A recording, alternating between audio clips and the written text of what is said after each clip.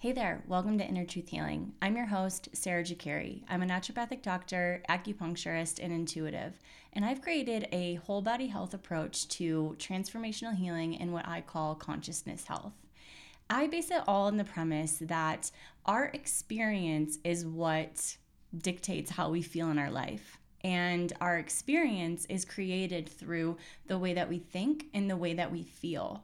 So, if you break that down even further, the way that we think relates to our mental health, and the way that we feel relates to our energetic health, our emotional health, and our physical health. If you want to learn more about this perspective, check out the link in the show notes. This episode is brought to you by Mindful Kawa. It's an on-demand virtual retreat center that has over 65 wellness experts that guide, inspire, and support you in each of the virtual retreats. It's a low-cost, affordable way to get access to brilliant teachers. And what I love most about it is that it brings the teachers to you so that you're able to find who resonates. And the thing is, like, we each resonate with different people. And if you can find the people that you resonate with most at this point in your healing journey, then you're gonna, unlock things, right? Like, that's why we have teachers, is that they can help us unlock parts of our own consciousness. So if you are interested, check out the link in the show notes for a code for $10 off of an annual subscription.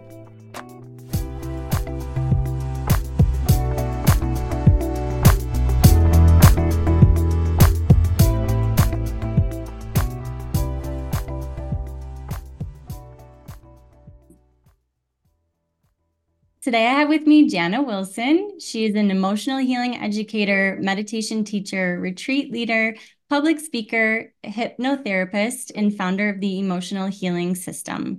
For the past 2 decades, she's taught thousands internationally in group and private retreats. She lives off-grid in the foothills of a mountain range in Santa Fe, New Mexico, with her husband and business partner, Dr. Lance Wilson.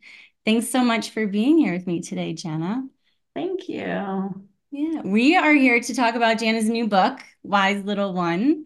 And it's a story of her childhood and all the adversity that she went through, and then her story of healing as well. So I would love to just jump right on in and ask what this experience was like writing your story. Well, first, thanks for having me here, Sarah. It's lovely to be here and share with your listeners. So, Wise Little One, learning to love and listen to myself it took about 25 years in the making. Like, I was writing stories down. I think, timing's everything, right? Like, you think you're ready to expose things, but there's still another layer of healing. It's like this, we're on this journey and we think we're getting to some destination, and what we start to realize the older we get is, oh, we just peel back the never-ending onion of the layers of healing, right? So, Wise Little One, you asked me what? Say it again, the question you asked me. Sure. I'm just wondering what that experience was like Yeah. writing it all down. Yeah.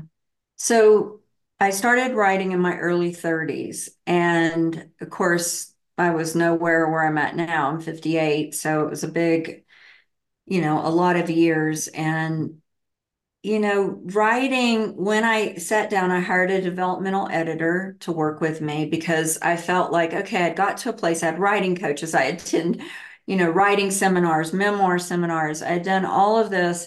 And I kept doubting myself. All those false beliefs kept coming up, like, oh, does anyone really want to read my story?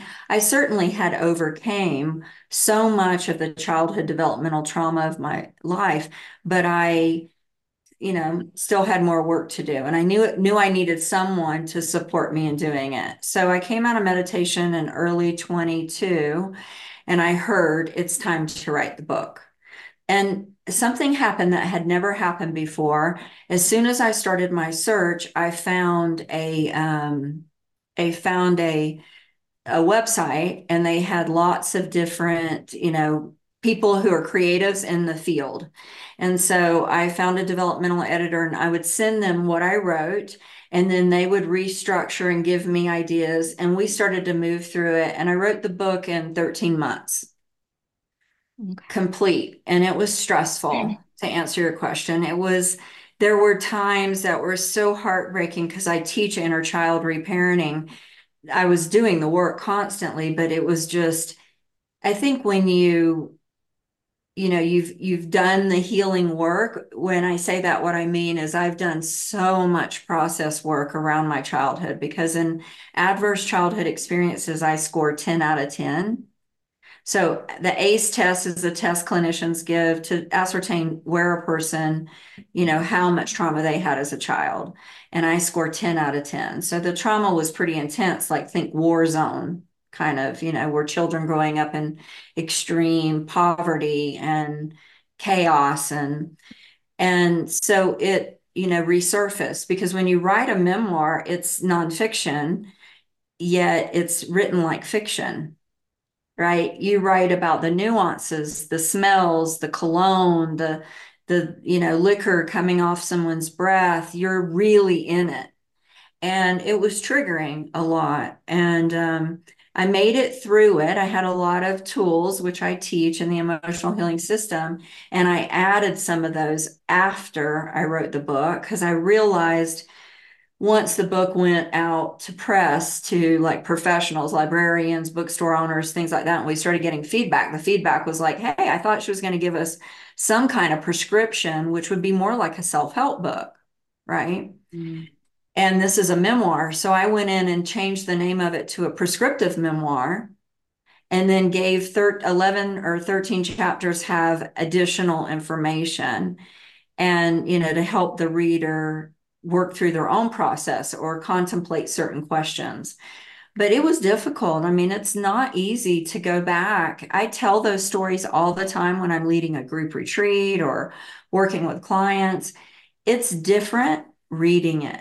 So once I went into the studio, so books have to be done in paperback, Kindle, hardback, and Audible in order to be considered for any high profile, like an Oprah book club or a Reese Witherspoon or, movie rights being purchased or anything like that. So when I went into the studio, I had a complete breakdown.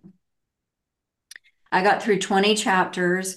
It was terrible. In some parts, I think you can tell I'm crying when I'm reading it.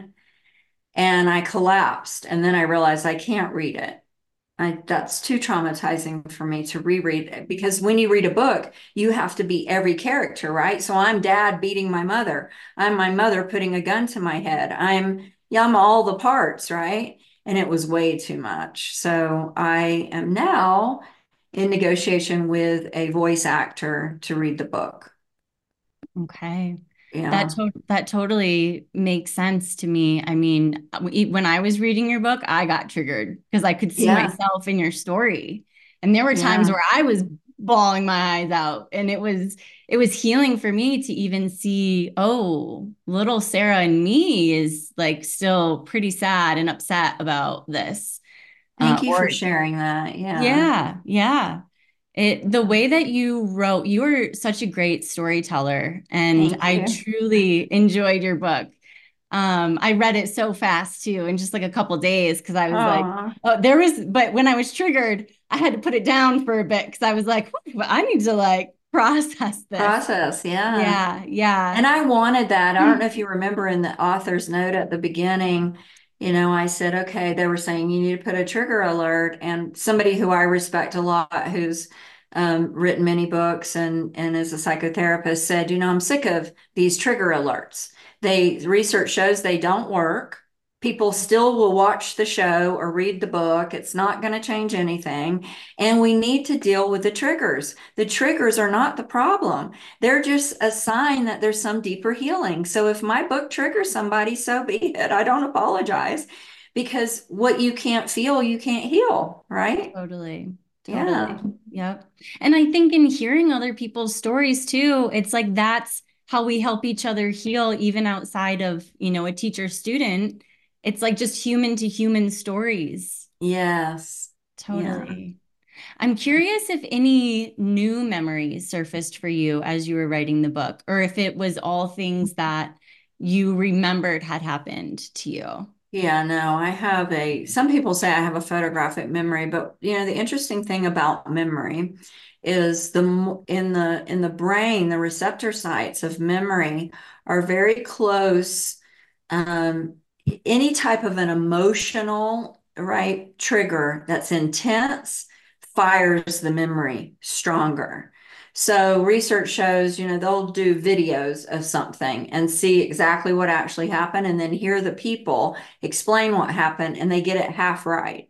Half. Everybody has a different perspective because we're looking through the lens of our perception, right? And so, no, I didn't have any new memories come up. I had a lot of compassion for myself in what I went through, a new level. Like I can remember times late last summer, right after the book was published, it went on Amazon to #1 and stayed there for a week in inner child healing.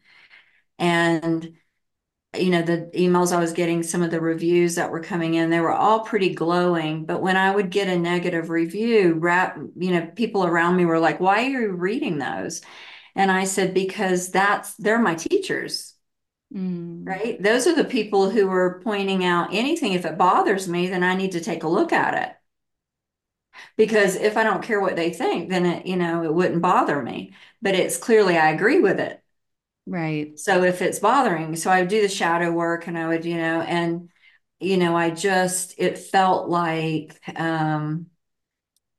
this little girl that went through so much. And it was almost, I just fell so much deeper in love with that little girl, with her resiliency and her strength and her sassiness and how the dragon slayer came alive in her, but her faith, like my inner child, like really, from such a young age, my connection to spirit was so profound because of the trauma. Like I literally would go back and do it all over again if it meant I didn't have that connection.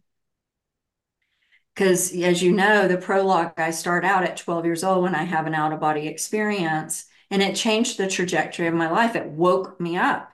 It woke me up to the truth of what I believe reality is, which is I am divine. I'm not some broken white trash, poor little girl in Central Florida born to these two crazy people tearing themselves apart. I'm a divine being and I'm here for a purpose. And that never left me. And that's what set me at a young age, at 20, when I found that book, You, and that book changed my life. I talk about it, I found it in San Francisco. It literally fell off the bookshelf and into my lap. I was just looking to see if I had a copy behind me. I usually do.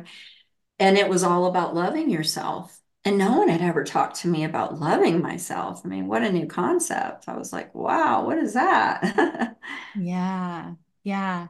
Do you mind sharing with the listeners about that out of body experience? Yeah, so mom and dad were fighting once again. My big brother was always around to protect me. I felt safe with him. He wasn't there. He's now a teenager at that point, like 15, and I'm 12. And dad's tearing mom apart and the screaming. And for a child to be in that situation, your brain doesn't develop till mid-20s. So you're literally thinking like you could die, right? Anything could happen. This is major chaos. The police were often called, guns were pulled, as you know, later in the story, you hear about that. So I run out the house and I'm praying as I always did, and I'm wringing my hands and Jesus, Jesus, please save me. I grew up in the Bible Belt, really heavily, Christian. After this experience, I let all of that go because it woke me up to, there is no one path to the creator, right? There's many. And I knew things that no adult around me knew. So I'm wringing my hands, I'm crying, and all of a sudden, I can just take myself there because it was such a big moment. I just felt peace. I felt like I could hear dad and mom still screaming, but I just felt this something come over me and I kind of inquire in my mind like what's happening, and I can see my body. I can still hear them, but yet I'm not in my body. And I look around and I swear it felt like I could just reach out and touch a star nebula or some galaxy or I was just out in the cosmos, yet I was still very close to the little trailer and the screaming, my little body, and I could see it all. I could see Earth, I could see everything. And I was told, those are not your parents. I am. And I'm very clairaudient. So I have a gifted ability. I'll hear things. Like it's not audible, but it's a hearing. I equate it to hearing. Some people are more visual and so, or kinesthetic feelers. So I hear this voice tell me, those are not your parents. I am. That is not your life. This is. And, I'm looking around seeing that. And I just think to myself, one thought before I'm back in my body was, if I'm dead, I like it. I'm good. Like this is like, take me. I don't want to beam me up, Star Trek, I don't beam me up, Scotty. I don't want to. And then boom, I'm back in my body. But as soon as I landed back in the body in the dense physical domain of this 3D world, I felt a peace that passed all understanding. I felt everything was going to be okay. Like there was a knowingness. It's like if somebody said, "Oh, are you a believer?" I always say no. I'm a knower. I don't believe I can ride a bike. I know I can. So belief implies doubt. I shifted from believing to knowing. And that knowingness gives you so much confidence because irregardless if anyone agrees with you, it's your truth.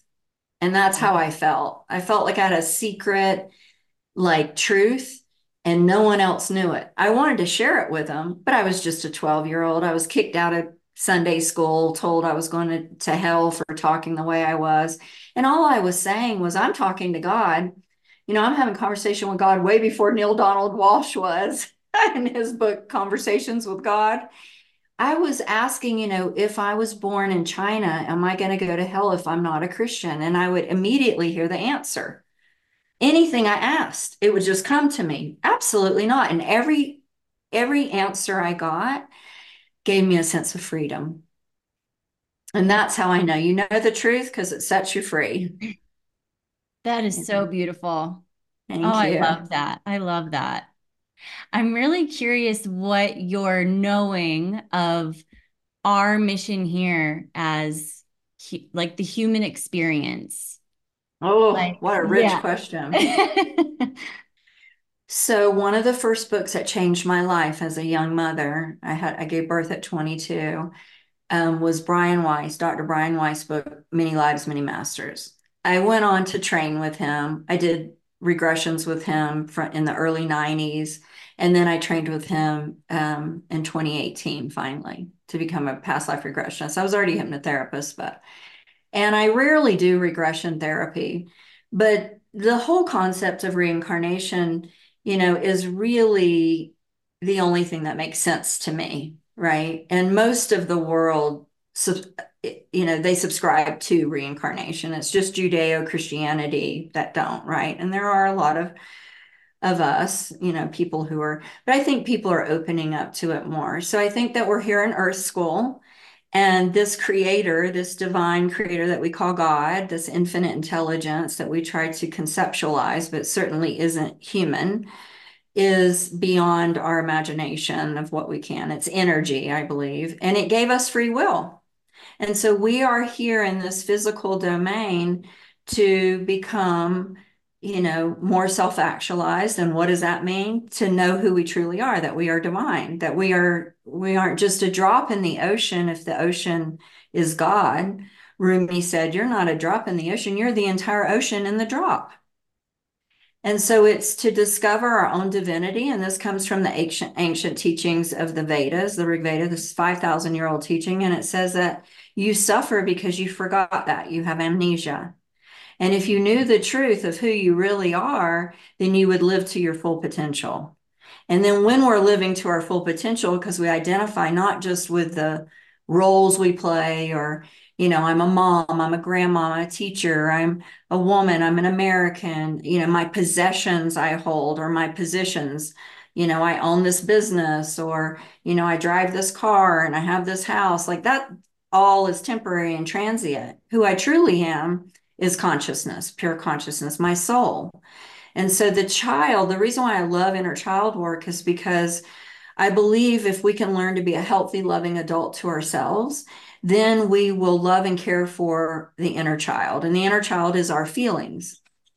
And so I'll love and care for my feelings. I won't, if I'm feeling anxious, I won't say to myself, get over it. What's your problem? Go to the doctor, take some Xanax, get on anti-anxiety, like fix it from the external.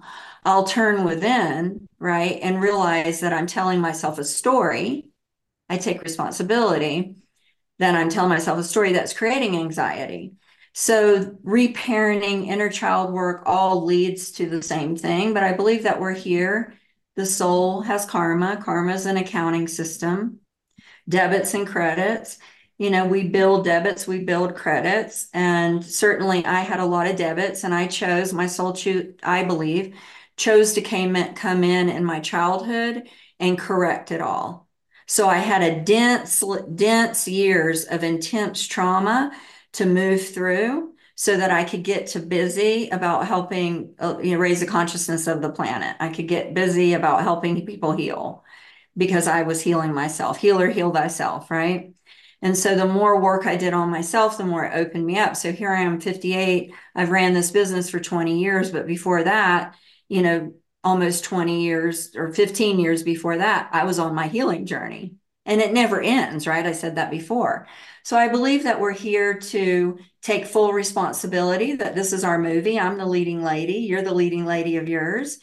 And some of the cast members that come and go, we have to fire and get rid of and replenish, because as we grow and evolve, the people that we're interacting with, our friends, family too, sometimes it's toxic and it's not a healthy relationship. So I believe, I'll just end by saying what Shakespeare said, that above all else, to thine own self be true.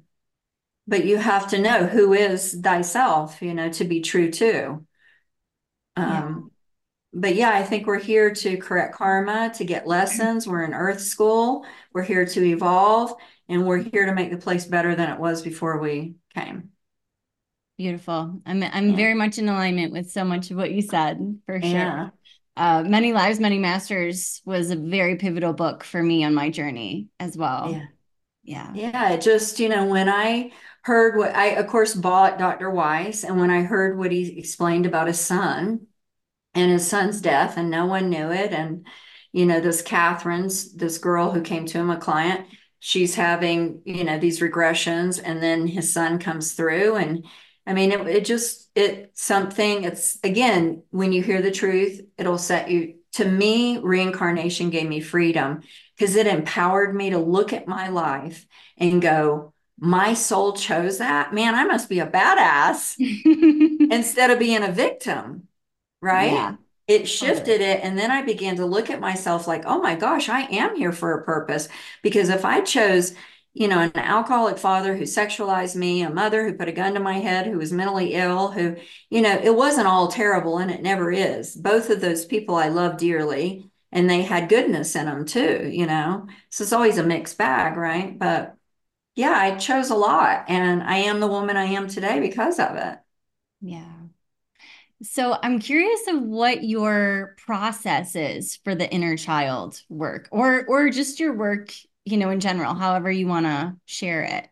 Yeah, so I'll share you a little bit about the system. So as I went to all these different teachers throughout many years, my ex-husband and I were, fairly successful in network marketing, and it afforded me the ability to have time freedom and financial freedom so I could go, fly around to the teachers I wanted to work with, right? And they were all New York Times bestselling authors. And so my intent was to get close to them and really glean as much information and knowledge as I could. And that meant obviously signing up and doing trainings and getting close, right, to that inner circle.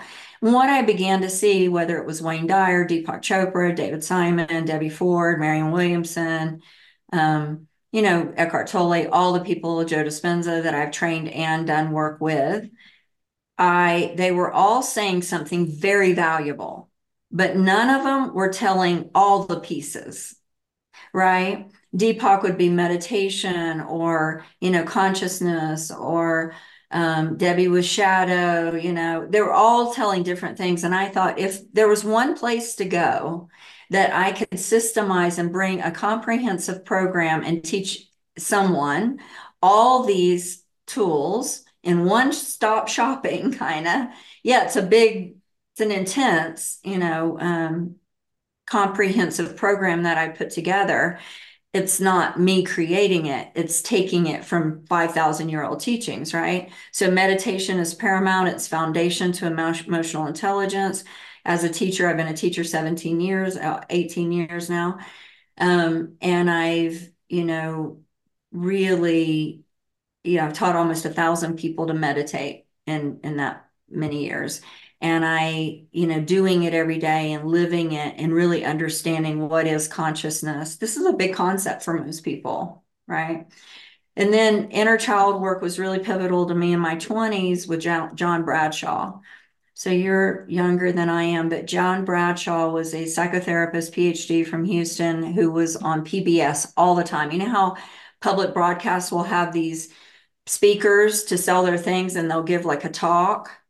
Yeah. You know how they do that? He was always on there. So I was really into personal development and healing in my 20s. So I'd watch him and I bought his books, Healing the Shame That Binds You, family dynamics, like really understanding core developmental trauma. And so that opened me up and I flew to Houston and I did a workshop with him and it was really deep and healing, but he didn't really have a system like step 1 through 3, and here's how you connect with your inner child. So then fast forward, I'm working with Debbie Ford, training with her, and the way she teaches shadow didn't quite resonate for me. And Alanis Morissette, the singer, the Grammy Award singer, she was also doing work with Debbie at the time. And she agreed. There were some of us that it just didn't, subpersonality work didn't fit. So she found a teacher to teach reparenting and inner child work. And we kind of all followed her because, well, she was Alanis, it was like, oh, let's follow Alanis. And it changed my life. This teacher was able to really reduce the inner child work to a very simplistic way. And then I even reduced it more. Her steps were 6 steps. I did it to 3 steps. And so the steps are, I choose making a conscious choice to be a loving adult and take 100% responsibility for yourself.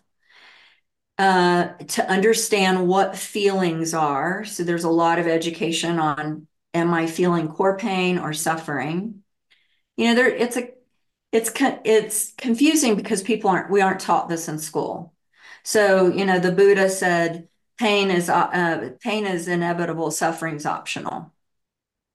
And so what he meant was there's going to be pain in life. If your parents die, you're going to grieve. That's painful. If people do and say things to you that hurt you, that's heartbreaking. That's painful. You're helpless over them, right? That's painful to feel helpless. And then, so there's these core, but there's only a few core painful feelings. Everything else is suffering, shame, guilt, anxiety, depression, anger, all of that is suffering feelings. So once you teach somebody, here's what suffering is and here's what pain is, then they can approach the emotion like the child. So I have them get a picture of themselves as a little girl or boy and look at themselves and say, I want to understand. I want to be a healthy adult. I want to understand what are you trying to tell me? Because the child's sitting there trying to get your attention with this emotion and you're not paying attention. Most people abandon themselves through what? Well, staying in their head, pushing themselves harshly, judging themselves, trying to be perfect. They also turn to addictions, food, drugs, alcohol, relationships, sex, exercise, meditation. If you're spiritual bypassing your feelings, oh, I'm just not going to feel that. I'm going to take the high road and, namaste and meditate over it. That's not going to work either. You're spiritual bypassing it, putting ice cream on poop. Eventually the ice cream melts and you still got the heaping pile of poop, That's good. or you're a victim, right? You blame, oh, it's their fault if they would have just been, da, da, da. So these are ways we abandon ourselves, but healthy adults say, no, I'm 100% responsible for my feelings. And so then you understand and you dialogue. And in the dialogue, so step one is just that intent to understand, connect to spiritual guidance, because everything I teach is spiritual psychology. Transpersonal psychology is really the most cutting edge of therapy now, because we realize something in the therapeutic model, that meeting trauma and issues and stories through the mind can only get you so far in talk therapy. And going to a religious leader or a spiritual advisor is only going to get you so far. You have to bring the best of the both, right, to true healing.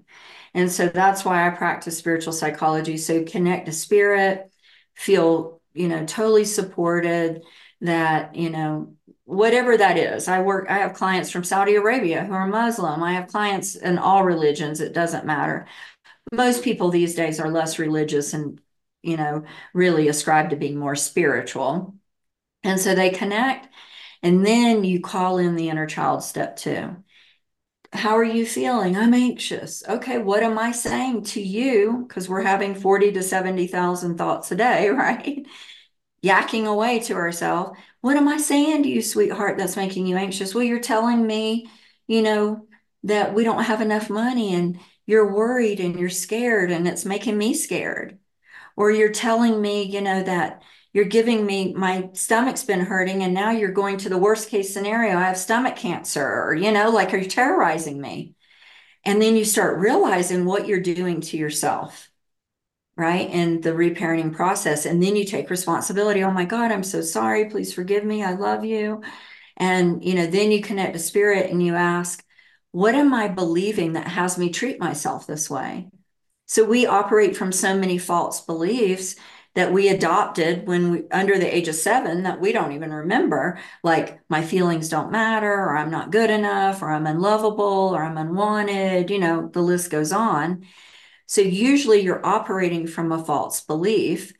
I need to be perfect in order for me to be loved, all these beliefs. And that's what's causing you to think the thoughts that you're thinking that are flooding your body in stress response with a cascade of toxic chemicals. And then you go to a doctor and you're like, I've been feeling this way. And they're like, oh, you have a chemical imbalance. Well, that's top down therapy, right? It's not root cause, which is what you're interested in. What is the root that's creating, this chemical imbalance? Oh, well, I believe I'm not good enough. Okay, well, somebody who believes they're not good enough is not going to take care of themselves. You first got to address that belief. And the best way to do it, and let me just, I usually have here on, yeah, is a picture of myself everywhere as a little girl on my phone, is to connect with the little child. That's why these pictures of when we're little, would I tell her she's not good enough? Never. I love her, So as soon as I relate with my little girl and I say, oh my gosh, like, you deserve to be happy and you suffered enough. And I picked up where mom and dad left off and I've been treating you bad. I'm so sorry. And then you ask spirit for an action, something you need to do. But you're bringing the light of awareness to the toxic beliefs, that you're holding, that's causing you to mistreat yourself, essentially. And then, of course, be in relationships where other people mirror the same disrespect and mistreatment. And you're like, they're treating me bad. Well, no, it started with you and you're allowing it. You're teaching them how to treat you by how you treat yourself, right? Yeah, yeah, that's really great. So Yeah, I it's am, powerful. yeah, I'm curious because I know the story with your husband is that you both do this work. So I'm curious, like in your relationship, do you have like things set up with like between both of you where it's like, okay, like, if like a trigger comes up or, whatever it is, like, do you guys have kind of like a system in your relationship that if Mhm. no worries if you don't mind sharing, but I'm just curious because you both do this work. Yeah, so we've been in a situation recently where there's a lot of stressor internal on learning a new application for our business. And I and so we would get really terse with one another and snappy, which is very unlike us. And so, our first step when we begin to observe the behavior in the other, I mean, ideally, we're not both in it at the same time. So, say I notice he's terse with me, and I'll stop right there and I'll get coherent because it triggers you, it pushes your buttons. So, immediately upon your buttons being pushed, you'll go incoherent, which is stress response, right? The amygdala is getting really distorted in the brain, and you go into fight, flight, freeze, or fawn. Well, my natural tendency is fight. But being an emotionally intelligent person, I master those emotions. Not 100% of the time, of course, I'm human. But this is how it would look if I were mastering my emotions and not fighting with him, because I do both. Okay, let's establish that. I'm very human. So I would say, okay, I would start breathing. So I would start doing coherent breathing, which is from the heart math. So I'd focus on my heart and I'd just slow and deep breathing. And as soon as I felt like I caught my breath and I've relaxed my body now is not in fight or flight. It knows it's not about to die, right? Because thought Mhm. alone creates that cascade. So I say to him, so when you just use that tone of voice with me, what was your intent? So the first is always to ask the person, what is your intent? Because we immediately go to mean making and trying to discern what their intent was, and without ever asking. We were so sure we know that they were trying to be mean to us or push our buttons, right? But I question everything I think, so I don't believe everything I think. So I immediately say, okay, what was your intention with that tone of your tone of voice was terse? What was your intention? That usually is enough of a mechanism to wake him up to say, oh, okay, you're right. I did get terse. I got triggered. And he might say to me, I felt like you were asking me something.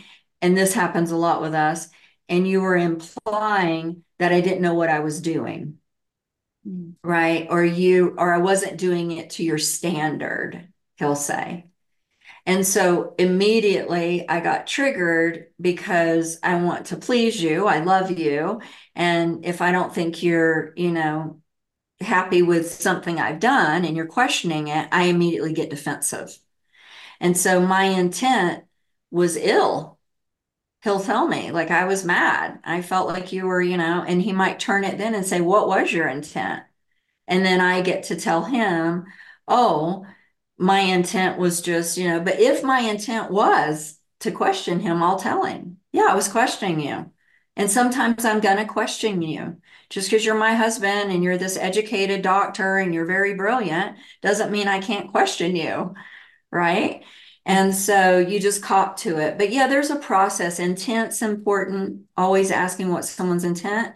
Sometimes we're too triggered to have these conversations in the moment, so we need to take space. So that happens a lot. I need to take space. When I take space, I do the process. So I go in, I ask myself, what's the story I'm telling myself that has me so triggered by what he did? Well, you think he thinks you're an idiot, maybe that's something. And he doesn't know, or he's a taskmaster telling you what to do. And I don't like to be told what to do. And then I kind of work through it. What's the false belief again that I'm holding that has me get so triggered that I can't just allow him to be himself and me be myself without getting our buttons pushed? And so, yeah, there's a process, but conscious loving takes work, right? It takes taking full responsibility, having transparency, not expecting your partner to read your mind, right? Like actually saying, hey, when you said that, I immediately I told myself, you think this about me. Is that true? No. Okay. I was telling myself a story. I mean, that saves a lot of resentments and grudges and arguments. Just Right. asking. I told myself, you treated me this way because you think this. Is that true? And then they're usually like, no, like, you're tripping. Totally. Yeah. Thank you so much for sharing that. I'm always so Yeah, intrigued with just like the systems that couples consciously are putting in place for themselves because, this work it's so important and it's life, right? Like it if is. you want to live a conscious life, you have to have this stuff in place. Exactly. And there's nothing more important. Relationship is a spiritual path because they're mirroring to us. In the ancient teachings, Tatvamasi, a Sanskrit word, means I see the other in myself and myself in the other, which is shadow work, which is what Jungian psychology is. And essentially, what you're saying is once you understand and you have the knowledge of it, then you see everyone as a reflection of you. So, if I go to the restaurant and you and I are having lunch and I'm getting inappropriately triggered by the waiter who keeps ignoring me, and you're not, it might be because I have a deeper wound of not being seen or heard that I haven't dealt with. And you don't have that issue. So you're like, why is she blowing this out of proportion, asking for the manager? The guy just forgot her tea. Like, what's the big deal? But it's the wounded child in me saying, damn it, I don't see or acknowledge myself. No one else is seeing, even the waiter doesn't. So I, disproportionately get angry and can't modulate my emotions or regulate myself because the deepest wound is I don't feel seen or heard. Yeah. And when we weren't seen or heard, and this is, we say big T, little t, trauma's trauma to me is certainly having a gun put to your head might be a bigger trauma than a parent who doesn't see or hear you. But I had all those little traumas and the big traumas. But a parent who doesn't see or hear you is traumatizing to a child. It sets them up to have a distorted psyche where they think that they're not worthy, that they don't matter, and then they attract relationships that mirror it back, and they're unhappy and they get to midlife and they have a crisis or they have a health scare. Something wakes them up, and then they're like, if they go to someone like me, and then I'm telling them, it doesn't matter if your spouse sees or hears you. It matters if you see or hear you. And when you start seeing and hearing yourself and reparenting yourself and loving yourself, it won't be a match. You won't attract people who don't see or hear you because you'll just let them know, hey, I'm teaching you how to treat me. That doesn't work for me. You need to see me and hear me. And if they don't, goodbye. I choose me. Yeah. So powerful. Yeah, it And really is. yeah. And it's just, the society, we want to look at everything outside of us to change so that we can feel different, when the way to truly feel different is the complete opposite. You have to start with you. Yeah, it's the object referring. And what Deepak taught me many years ago, and in his book, Seven Spiritual Laws of Success, he talks about the subject object split. So I'm the subject, of course, and everything else is objects. Well, all this stuff is temporary and impermanent, right? And when I learned to take my attention off the outer world, did I get good enough grades? Am I pretty enough? Am I rich enough? Am I successful enough? Am I something enough, right? All in the outer world. And I start turning within and becoming self-referral, capital S, right? My soul is my center point where I'm looking within. And that's when spirit speaks to me and says, you are divine. You are perfectly made. Like you are unique and you have some greater gift to give the world and you're special and I love you. And you receive that from within. You don't need it from others. But then the interesting thing that happens is other people start showing up and telling you, you're amazing. I love you. You're the most, and you're like, thank you, but you're almost immune to it because you don't need it. You're already giving it to yourself. And that's a superpower. Yeah. Yeah, for sure. Yeah. So It interesting. really is. Yeah. So I am curious what kinds of things you're up to right now. You just got done with this online virtual retreat. I'm just curious with the listeners if they're listening to this and they're like, "Oh my gosh, I think I need Jana in my life." Like, how could they work with you?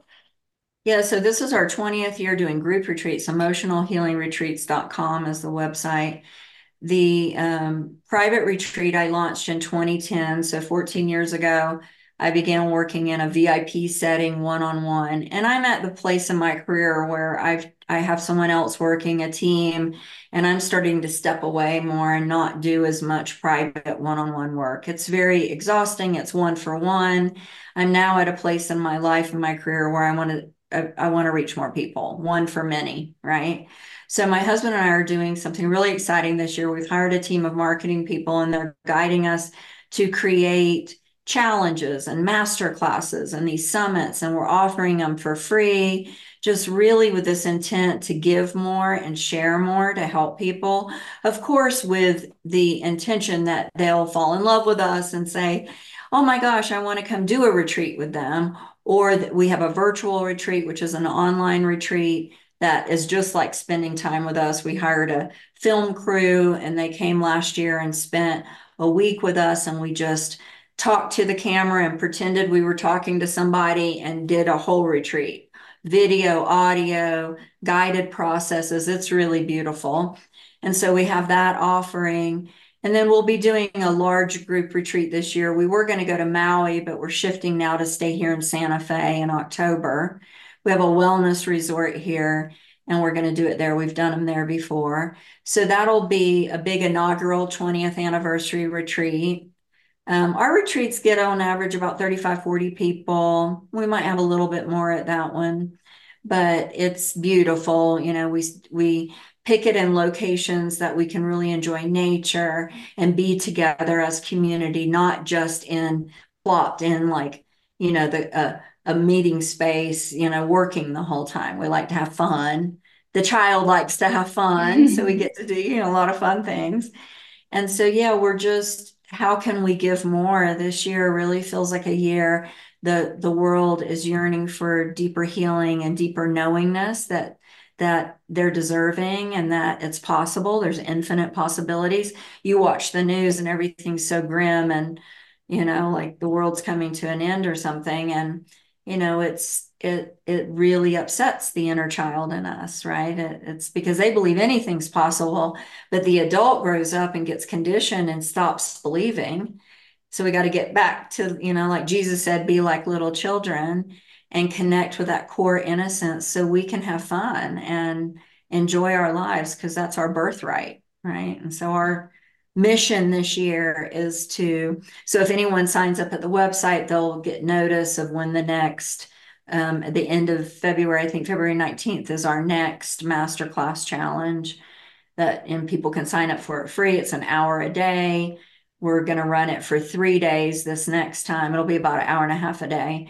And yeah, it's fun. We have a film studio in our living room and we just sit and connect and share with everybody and teach all these principles. And it's really cool. That sounds really cool. Sounds like a lot of fun too. Yeah, that sounds great. Yeah. Okay, so I just have one last question for you. I'm Okay. really curious what you would tell someone who they have gotten little seeds of, I should share my story because I think it could help the world, but Mm. they have not yet taken action on it. Do you have any words of wisdom for them? Hmm. Um, First of all, one of my teachers here, Natalie Goldman, who wrote Writing Down the Bones, it's kind of like the standard reading for college students in writing classes, is you have to be on the other side to write memoir anyway, to write a story of your healing. You can't still be in the thick of it. The reader will feel it, it'll be yucky. So, you know, with my story, I begin in 2015. I'm at Esalen. Clearly, the reader knows I'm letting them know I'm successful. I've arrived in my life. I'm doing good. All's good. But I don't have my beloved. And that's the only thing in my life that's missing. And I'm yearning for my beloved, right? And then I go back in time and I share my whole story of my childhood. And then I end with the day that I started the book with, which was meeting my husband, getting on a plane I wasn't supposed to be on, you know, 4 days, 3 or 4 days early before my flight was supposed to leave, but getting a message that I was supposed to leave and go home. And then I get on a plane, it connects. I get on that second flight, sit next to my husband, my now husband. And so that is an inspiring story, right? So it makes all the trauma that I have to read or all that healing story. Okay. So we have to have arrived somewhere in our life that it makes it worthwhile that the reader is saying, this person has grit and they're inspiring me because they're not still stuck in it. There was one story I shared in the book with one of my teachers, Debbie Ford. And Debbie was a tough cookie. She was a hard teacher. And were you familiar with her? Have you read her books? Yep, I am. Okay. So I took some things out because the feedback I got, it felt uncomfortable reading it. People were a little like, and I love Debbie, but I wanted to be as honest with the reader to let them know when you put someone on a pedestal, they will fall. No one has arrived. And so for me as a teacher, it was really important for me to get that lesson from her, right? And then to never repeat that. It's kind of like the anti-teacher. So she taught me, right, to let students know, listen, don't put me on a pedestal because I will come down. I'm human. Here's what I'm going through right now. Like, it's tough right now. I'm spun out, or this is happening. Like, I share my process. I don't hide that from people. And I think that's so important. So if you're going to write something, make sure you're on the other side of healing and there's nothing in the space that can make the last thing you want is the reader putting it down because they don't feel comfortable. Thank you for that. I love that. Yeah. And I really respect that you put that in there about Debbie and that you do share, like, the healing journey is never over because Yep. Mhm. it's our life, right? And we'll have peaks of like things going great and then we'll enter a new healing cycle. And, I think that's something where I've gotten the ick from some of the spiritual communities I've been in because they do idealize people and they are having this belief that like the goal is love and light only and I'm going to reach enlightenment. And it's like, we're in the human experience. What do you mean? Um, Exactly. so I, And I, how do we know, like it's dark now where you and I are? When we started, it was daylight. I always ask this question, and if it's daylight, how do we know it's daylight? They'll say, well, the sun's out. And I'm like, well, that's not actually how we know. We know through contrast because we've experienced darkness. Same thing. If it's dark, how do we know it's dark? Because we've experienced light. So people who spiritual bypass or who are all love and light and everything are blind compassion. They're giving people far too much slack.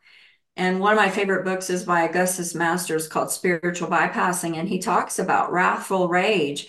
And that's what got birthed in me and my story with my dad. I mean, standing up at 12 years old to a monster, it was pretty courageous. And once I did it, there's really been no internal monster. There's an African proverb that says, if there's no enemy within, then the enemy outside can do you no harm.